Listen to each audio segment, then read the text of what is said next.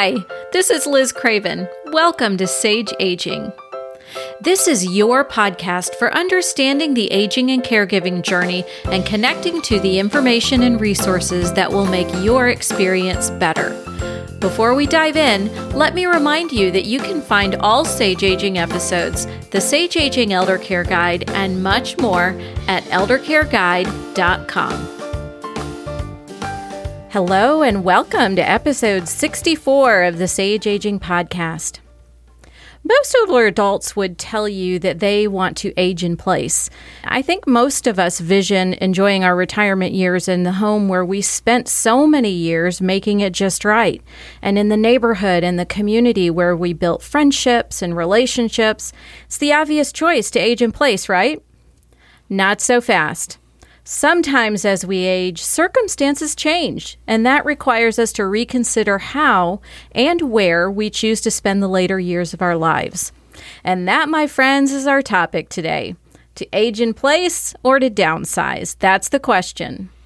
If you or a loved one are trying to decide whether to age in place or downsize to a smaller home or a senior living community, this is the episode for you.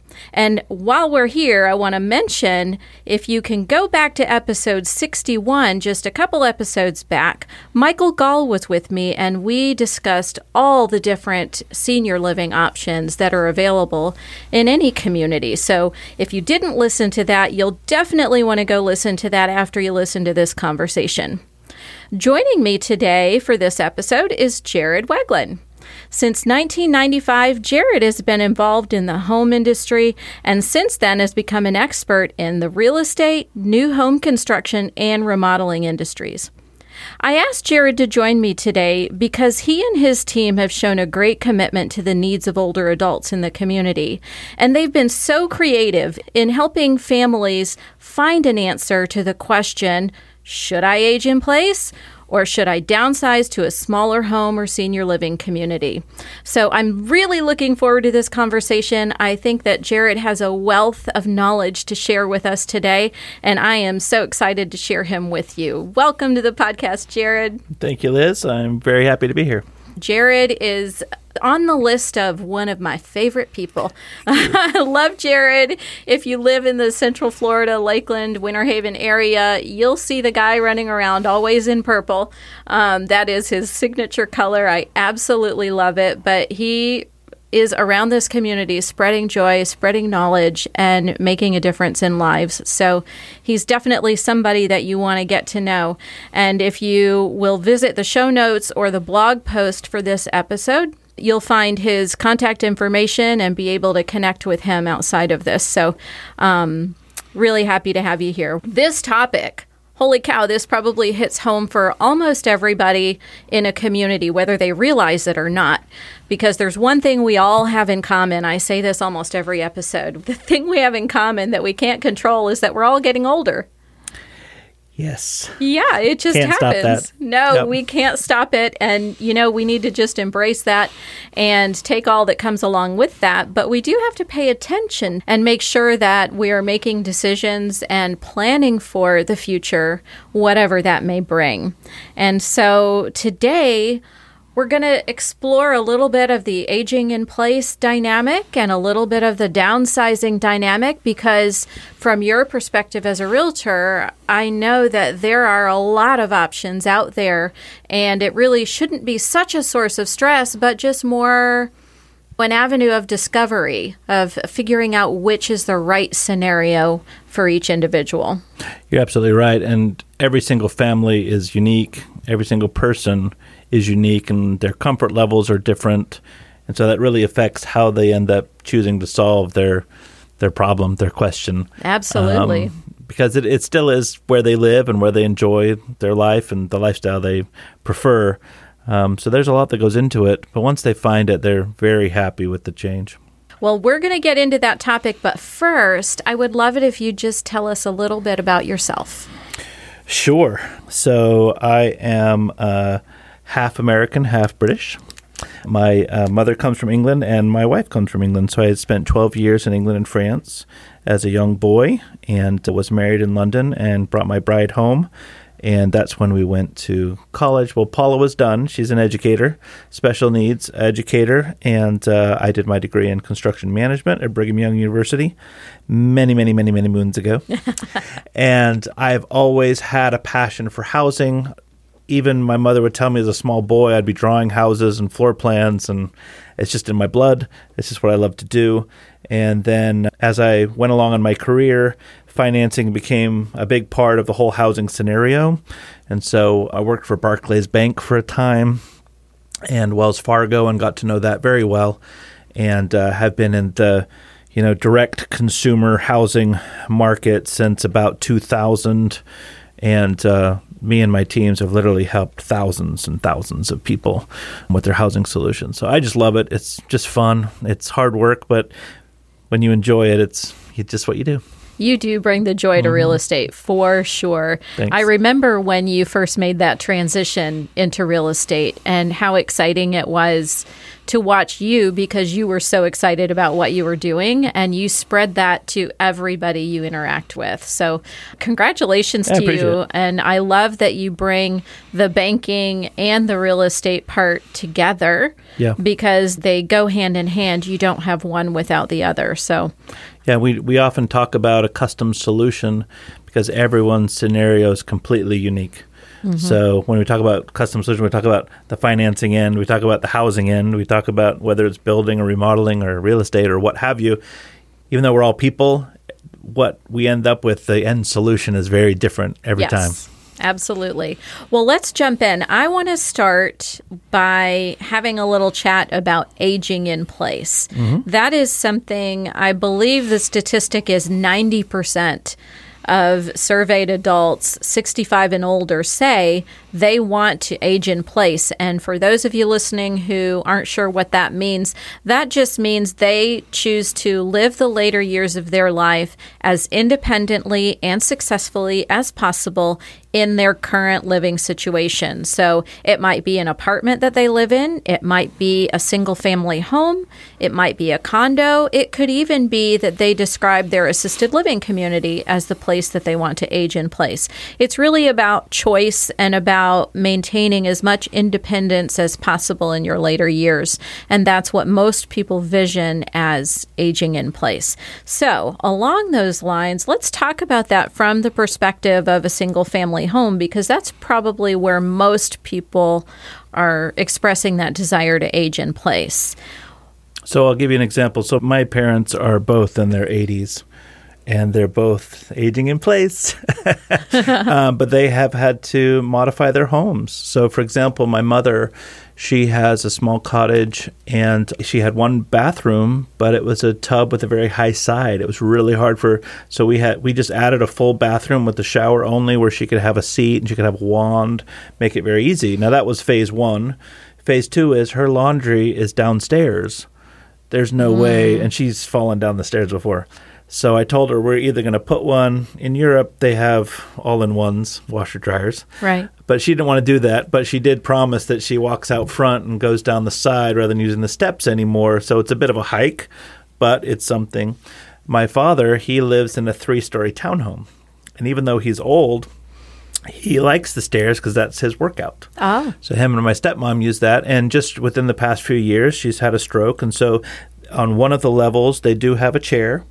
And they try not to use it up the stairs, but sometimes they just have to, and that's what they have.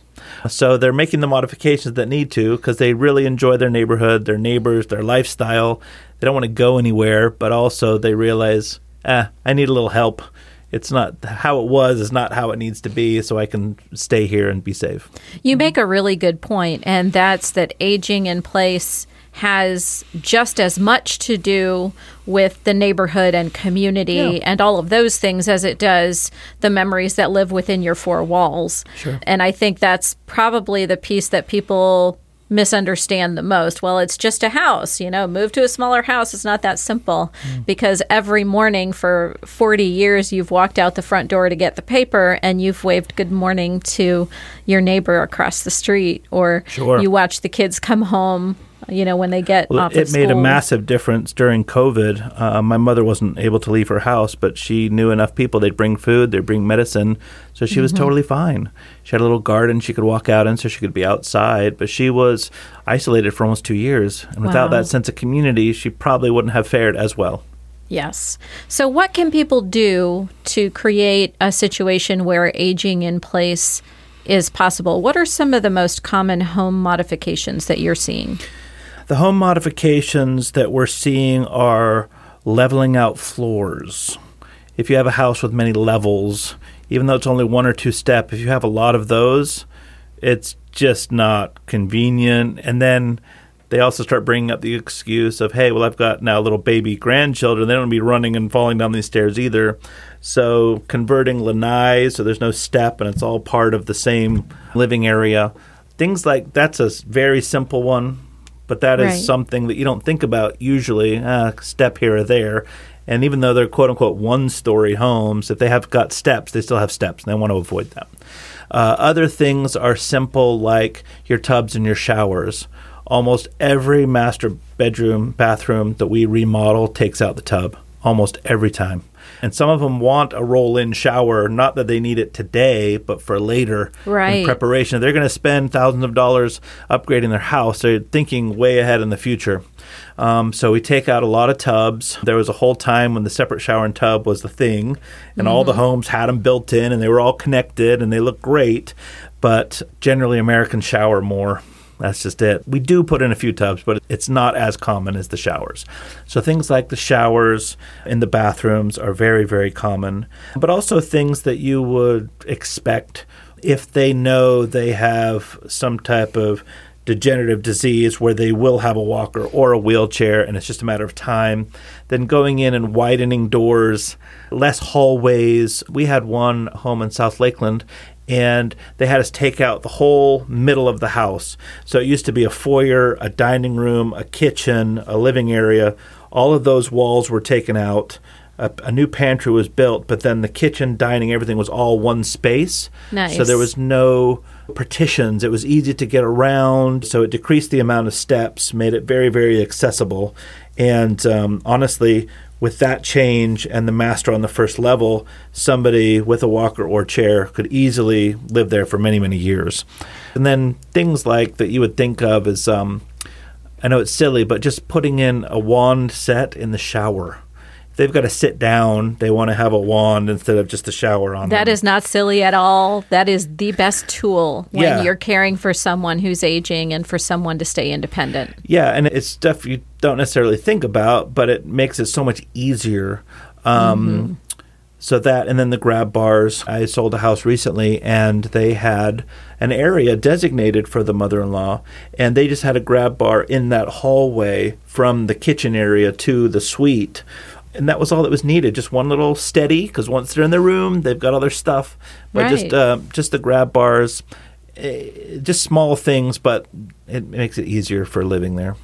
That's really smart stuff. I know when my father-in-law stayed with us, and for anyone who's been listening to the podcast, they've heard all about Hank and how much we loved him and enjoyed having him live with us for a time.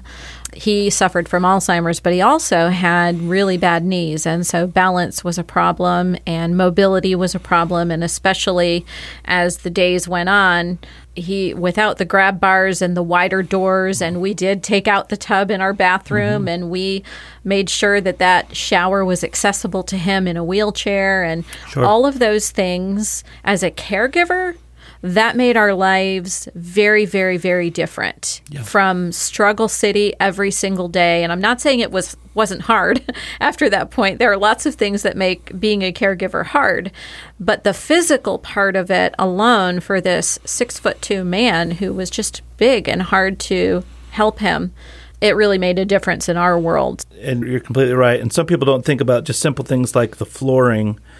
If you transition to one floor throughout the house, there's no changes. There's no lips. There's no place you can trip or get a wheel caught or things like that. So sometimes just a matter of tearing out the tile and the wood and the carpet. Also, one thing is throughout the entire house, just so there's no thresholds.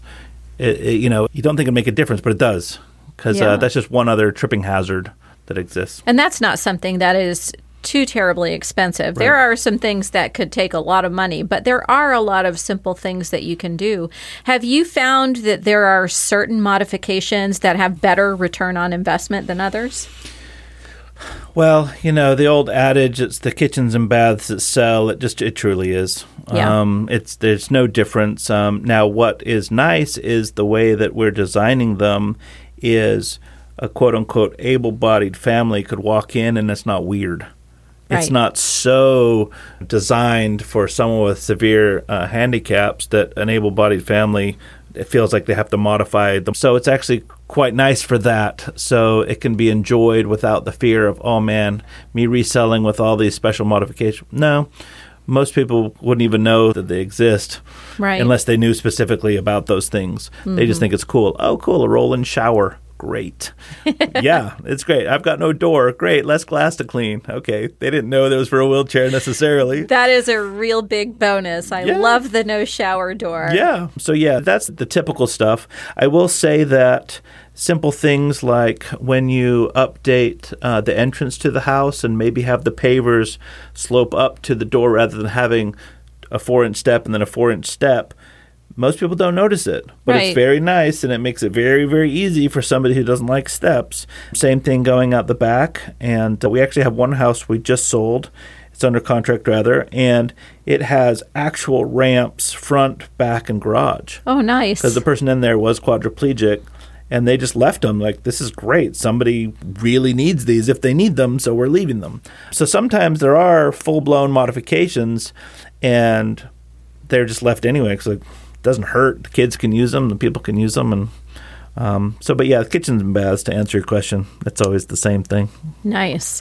Okay, let's turn our conversation now. Home modifications, those are all good ideas. If you can do that to age in place, wonderful. I also want to turn your attention to a safety checklist that you can find at eldercareguide.com. It's right there on the front page, or you can just search for it. But it gives you a lot of tips and small things that you can do to modify your space right now in very simple ways, such as removing throw rugs and so on. So go take a look at that and share that with others who might need it. That's a great tool that you can have for free, eldercareguide.com. Now I want to turn our attention to downsizing, because downsizing can happen in a lot of different ways. And first, let's talk about what are the different potential places that you could downsize to, whether that's staying in a single-family home or going to a condo or a senior living community. Let's hear a little bit about that. Great question. So I had a client, and they were in their 80s, 4-bedroom house with a pool. They did not need all that maintenance. Mm-hmm. It wasn't a large yard, but it did have a fenced yard that needed upkeeping with the large trees, and it was just a lot of work. So we were able to sell that house, and they had options. So number one, they could potentially go live with a child. Number two, there are plenty of 55-plus condos in this area, and there's some huge benefits to those. You never have to worry about the exterior. Sometimes they have community managers that help with events and socializing. Often they have facilities for exercising or swimming, or some have pickleball. Just fun things. I had one friend, and she went to this specific community because they had a bowling league. Yeah. Fantastic. That was something they enjoyed doing, and it was part of the community. Like, fantastic. Enjoy it. It's great. So that's one way. Some people, most don't, but you can go to an apartment. But the downside is you don't know what those rents will be long term.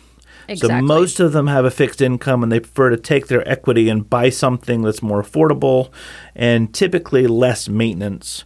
Now, some of them will go to a quote-unquote 55-plus community, but some will go to what we call more like a carefree lifestyle, meaning it's not age-restricted, but it does have lawn service available, and it does have facilities such as fishing or gym or yoga classes or something, so there's a sense of community there. So we have quite a few options. And then on the building side, this one particular customer decided to build a tiny house in their daughter's backyard. Love it. They wanted to be with her, but not with her. They wanted to be close, but not on top of each other in their mind. And so their tiny home, it wasn't a micro home. It wasn't 120 square feet, but I think it ended up being 24 feet by 34 feet. Mm-hmm. And so it had just enough room for a full-size kitchen. And basically they had an open kitchen, dining, living room scenario. We put all the mechanicals in one area, so they had a bathroom that had the tall wall walk-in tub with the door.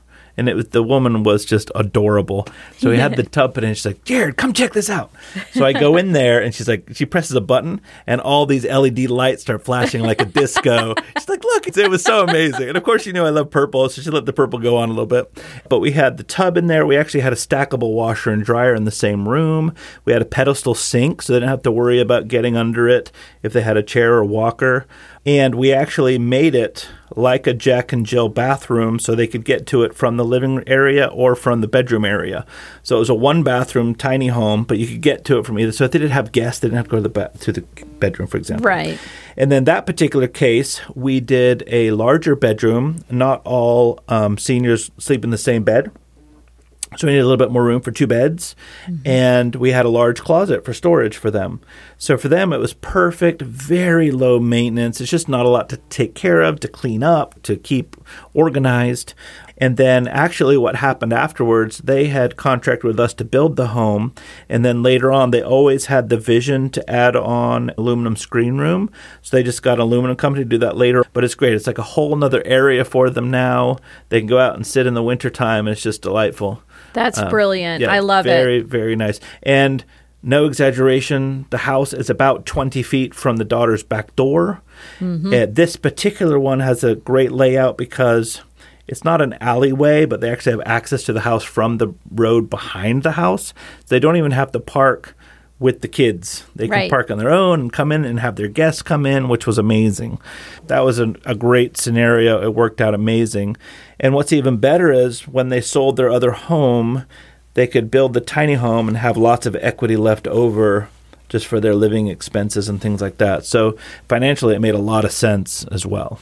It does. And I love that it allows for independence, but also that in an emergency, your loved one is right there where you can get help. Yeah, so it was 100% self-contained. They could cook, they could eat, they could do the laundry, they could do everything themselves, own entrance, everything, but within a few yards, a younger, able-bodied family member is right on hand. And do you find that housing codes are accepting of building the tiny homes in the yard? Yes. So locally, we've had to stick below 800 square feet. That's the rule. It's called the ADU, accessory dwelling unit. Mm-hmm. And it's quite easy. I mean, the rules are pretty good for them.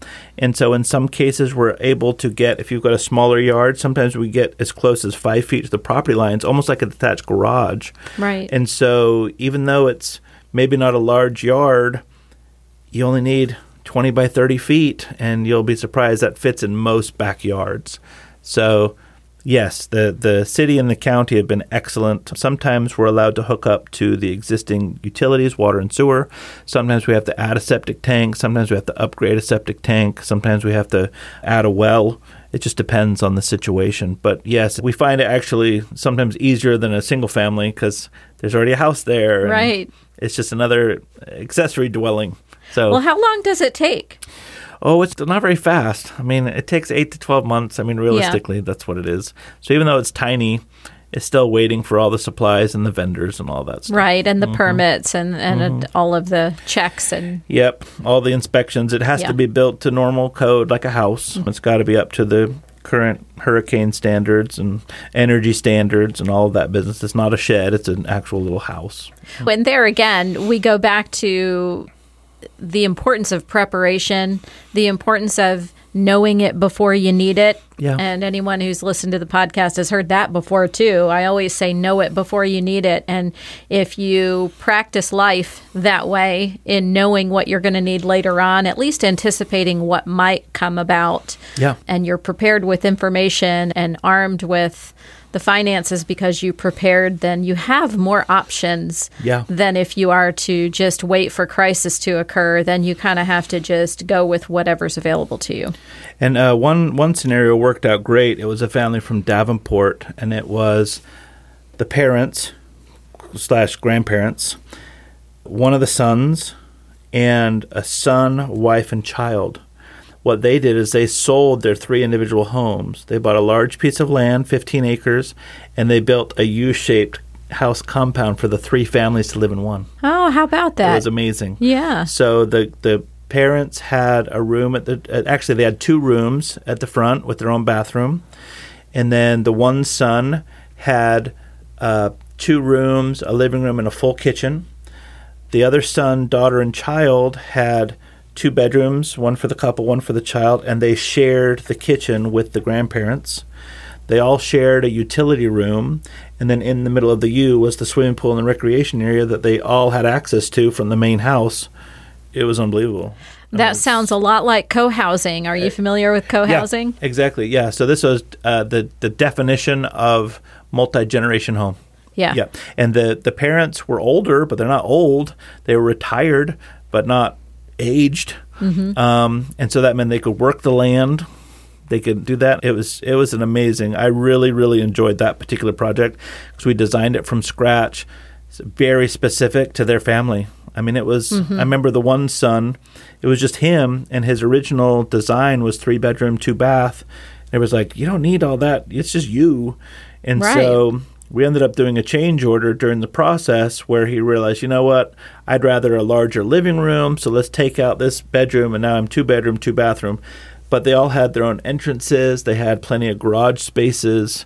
It was fantastic. I was really impressed by this particular family. It was a great solution. They're very forward thinking. Yeah, it was a great solution. It really was. And I really do hope that we see more of the co-housing scenario emerge over the years. I mean, co-housing is not anything new.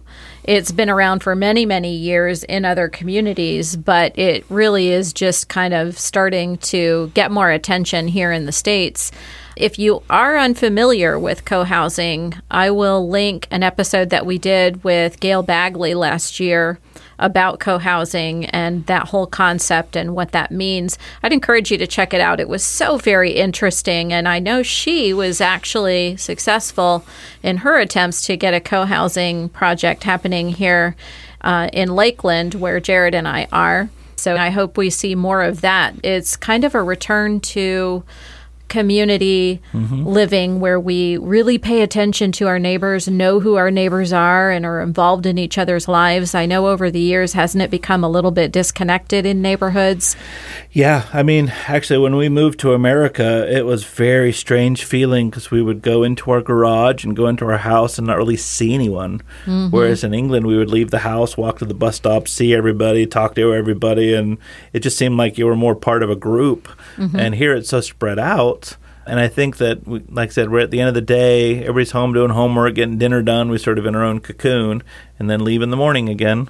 But I remember there was 2 things you made me think of. At one point, I forget what year it was. Maybe it was 2018. There was one year I was surprised that half of the homes we were designing and building were multi-generation. Oh. I couldn't believe it. I was like, I hadn't thought of it. Like, man, that's big for half. I know, that's what I mean. I was like, that's a lot. What's going on? And then I remember I actually had 2 scenarios where I designed a home for 2 widows, unrelated. Oh. And so they would have a wing of the house, each side with their own garage, and they shared the kitchen and great room area. Fabulous. They've got their own private space. If they want to be together, they can. If they don't want to, they don't have to. But what a great solution. Right. Far more affordable. Oh, my goodness. Yeah, and they could have a lot nicer, better house together in a better area. And frankly, I think that they felt more secure, too, because they weren't just on their own. Yeah. There was somebody there, even though they weren't together all the time. There was just somebody else in the house. It just makes them feel safer. That's exactly what I meant when I said that you and your team get so creative with people about finding the answer to the question. Because going back to that 90% statistic, people want to stay in their own space. And whether that means downsizing to a smaller space or staying in their current home, we have to be creative about finding those solutions. And from the perspective of the caregiver, being knowledgeable of what options are out there, that's really important because your loved ones' well-being, their mental well-being, their satisfaction and quality of life are really dependent on finding an option that works well for them. And I don't want to leave assisted living communities, independent living communities out of the conversation, because those certainly are great options for some. My father-in-law, when he was ready to be out of his single-family home, when that became too much, he made a conscious choice that he wanted to go to assisted living because that would allow him the independence that he desired for longer before he was going to need to live with a child or go to a memory care community or something like that. And he knew that he had dementia.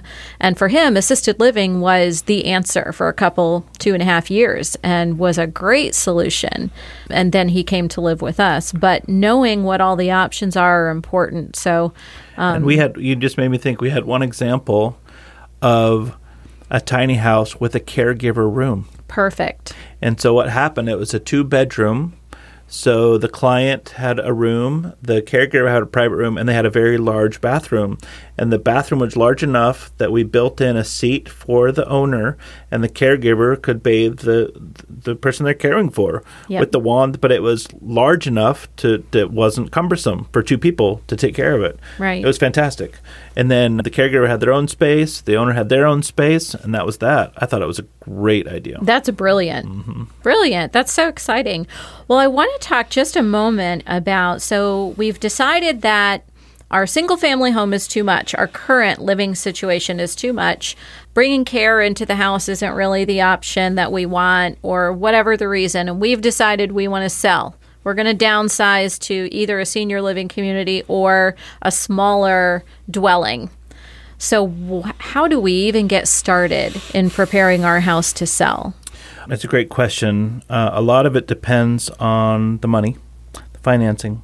So I give an example where a couple can keep their property, use a home equity conversion mortgage, reverse mortgage, pull out equity, and use that to move on to their next project while still owning the project and renting it and having income from that. Well, that's interesting. That's a good idea.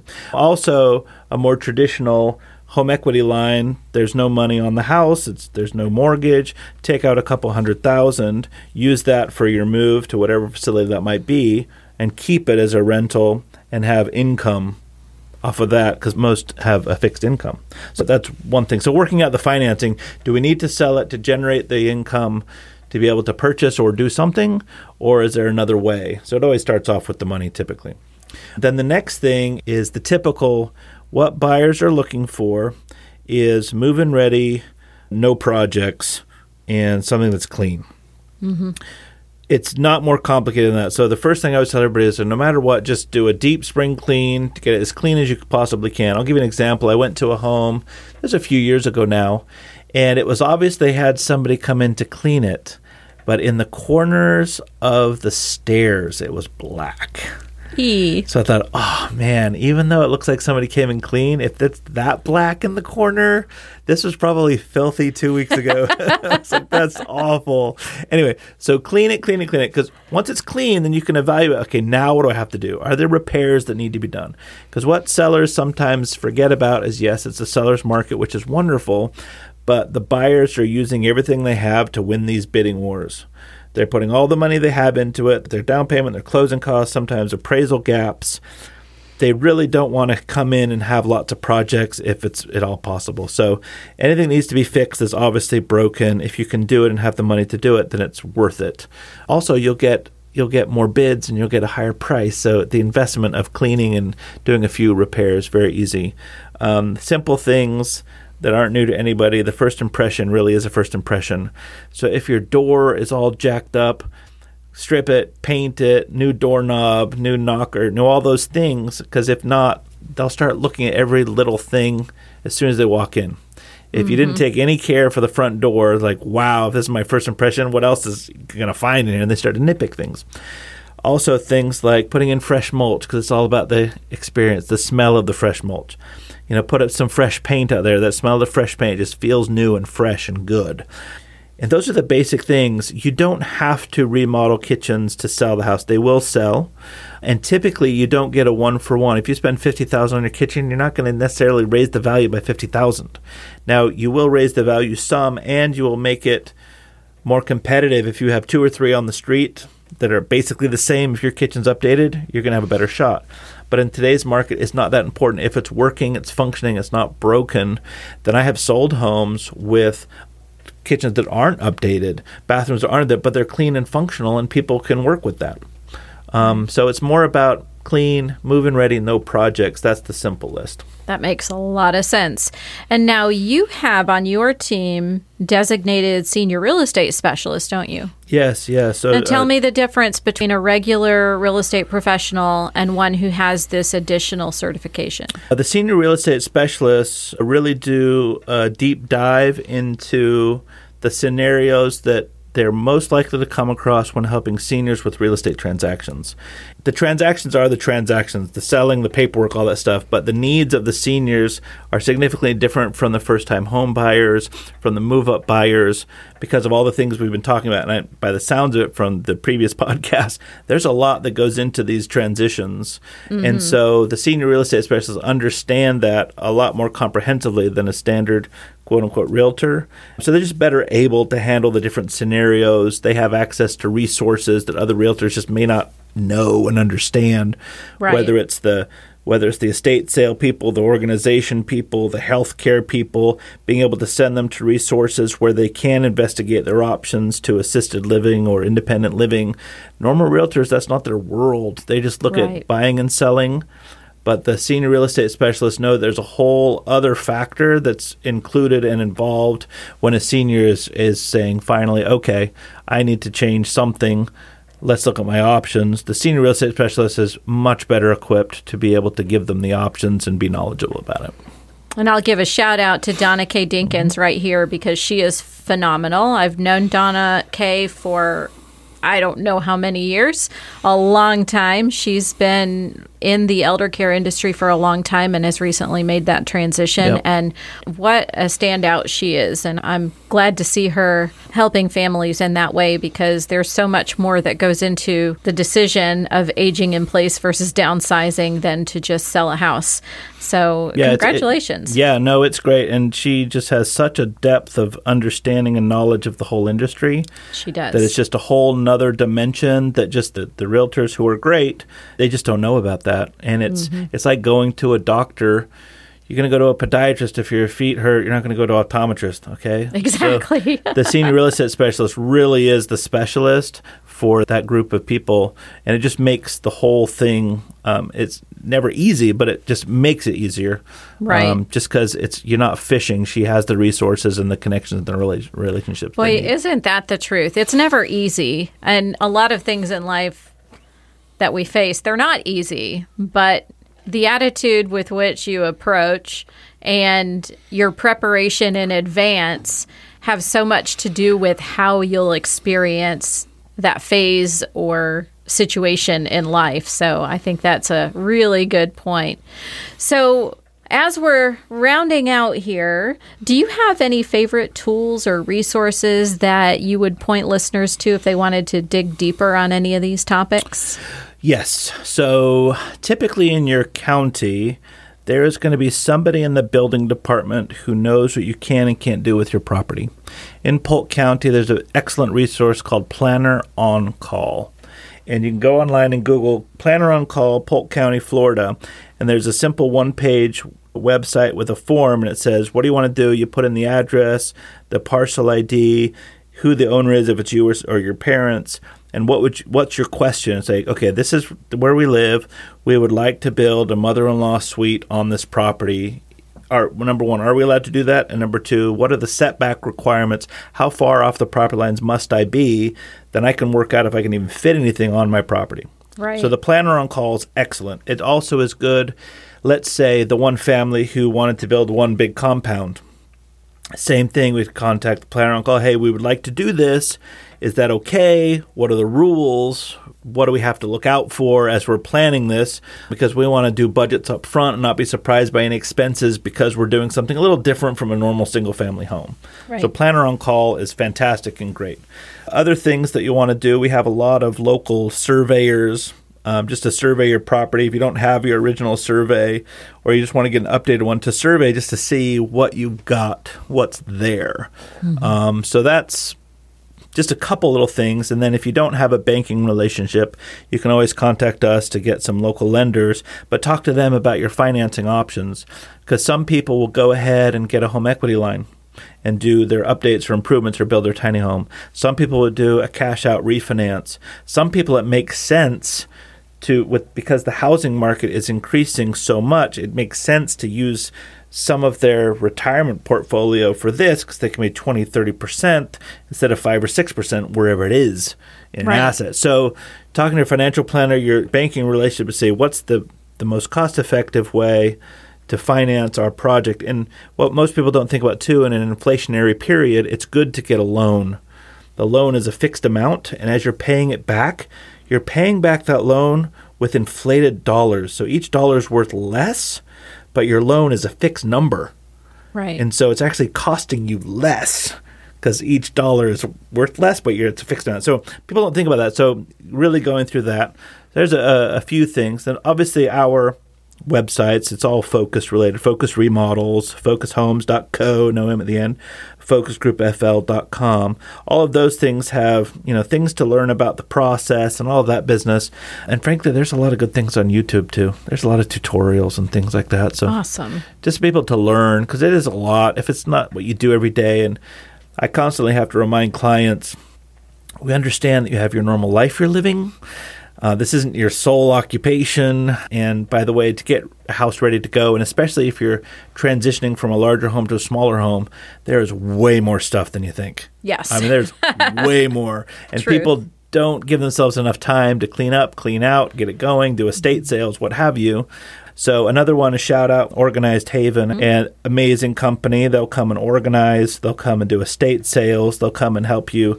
Just help. It's a lot of work. And so they're just professional companies that come in and help you. It's just too much to do by yourself, and it's totally worth it to get somebody in, or else it just takes too long and sometimes just never happens. That's such a good point. Too much to do by yourself. We all like to think we can do all the things. Yeah.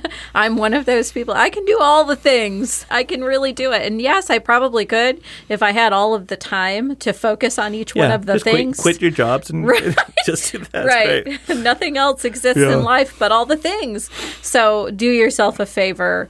Let the professionals help and guide you. That doesn't mean that you should be uneducated about all the things. Educate yourself at least to the point that you can ask intelligent questions and know what direction you want to go in, and then let the professionals guide you. Certainly, Focus Homes is able to do that. I will link all of those things that Jared mentioned in this last little bit in the show notes and in the blog post that goes along with this podcast episode. So you will have access to Jared and his team. Anything else you want to tell us about your team or your business? Yeah, thank you for asking. We really do strive to be the one-stop shop. One reason that motivated us to start our companies was so many times in housing, if a builder, if you don't want to be in that community, or you want to change a floor plan a certain way, or you want to do something different, they're just not set up for that. They're production, and that's fine, and they're beautiful and great. But if you need this particular thing, it is what it is. So I remember as a salesperson years ago, it used to be so frustrating. I'd get to know people, know them 6 to 12 months, help them improve their credit, get their financing going, and then when it came down to it, it wasn't a good fit. And then because I was a representative of a particular builder, for example, in Georgia, I couldn't do anything for them. This is insane. So when we set it up, we wanted to really do one stop. So if it's a real estate solution, we can help. If it's a building solution, we can help. If it's a remodeling solution, when you come in the door, we're going to have a solution for you one way or the other, and then you don't have to go to 15 people. It's already too confusing and stressful anyway.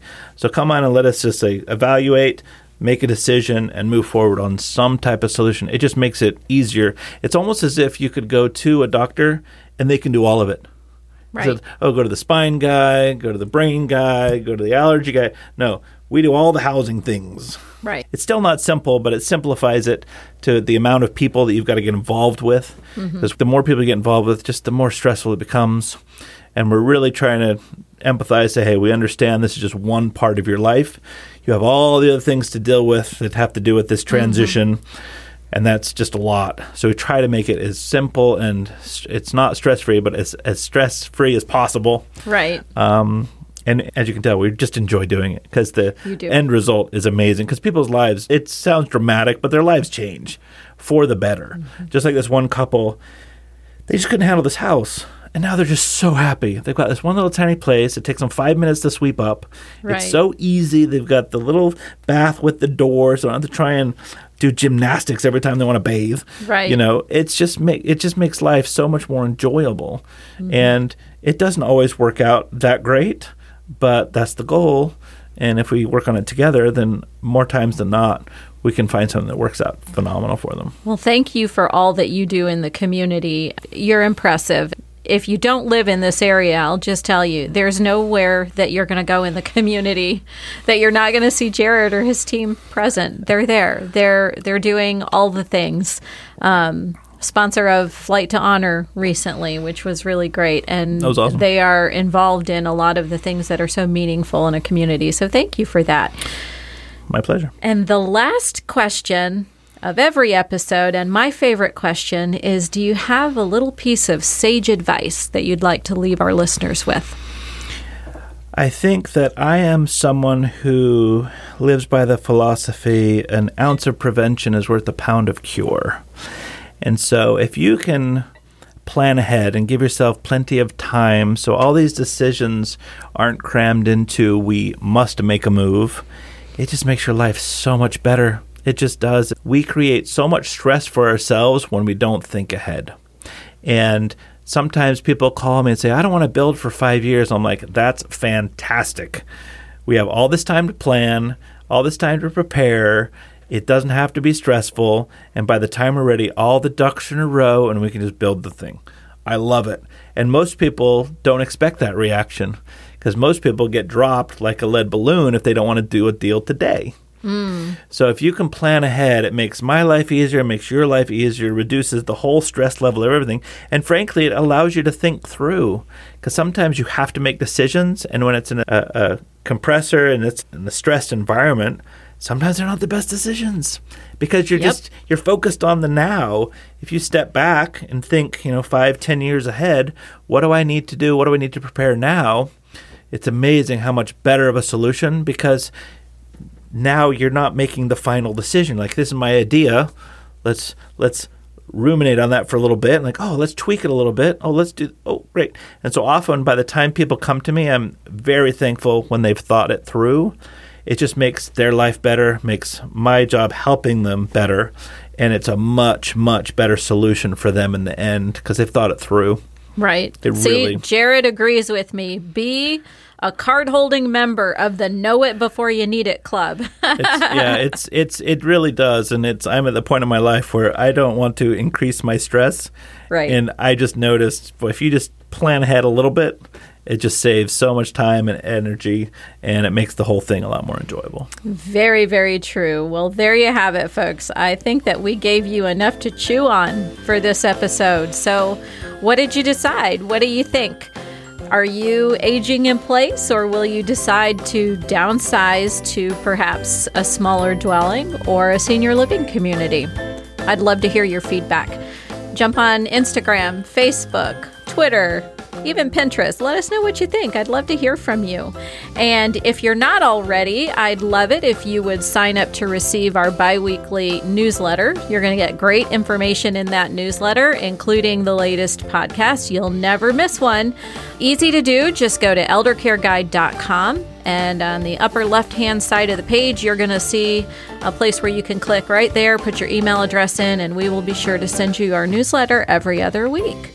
And again, connect with us on social media. Let us know what you're thinking. And if you have some input about ideas or topics that you'd like for us to cover, let us know. We want to hear about that, and we will make sure that we make room for it in our podcast. But that'll do it for today. Thanks so much for joining us. I hope that you enjoyed the conversation with Jared. I know I did. Thanks for listening, friends.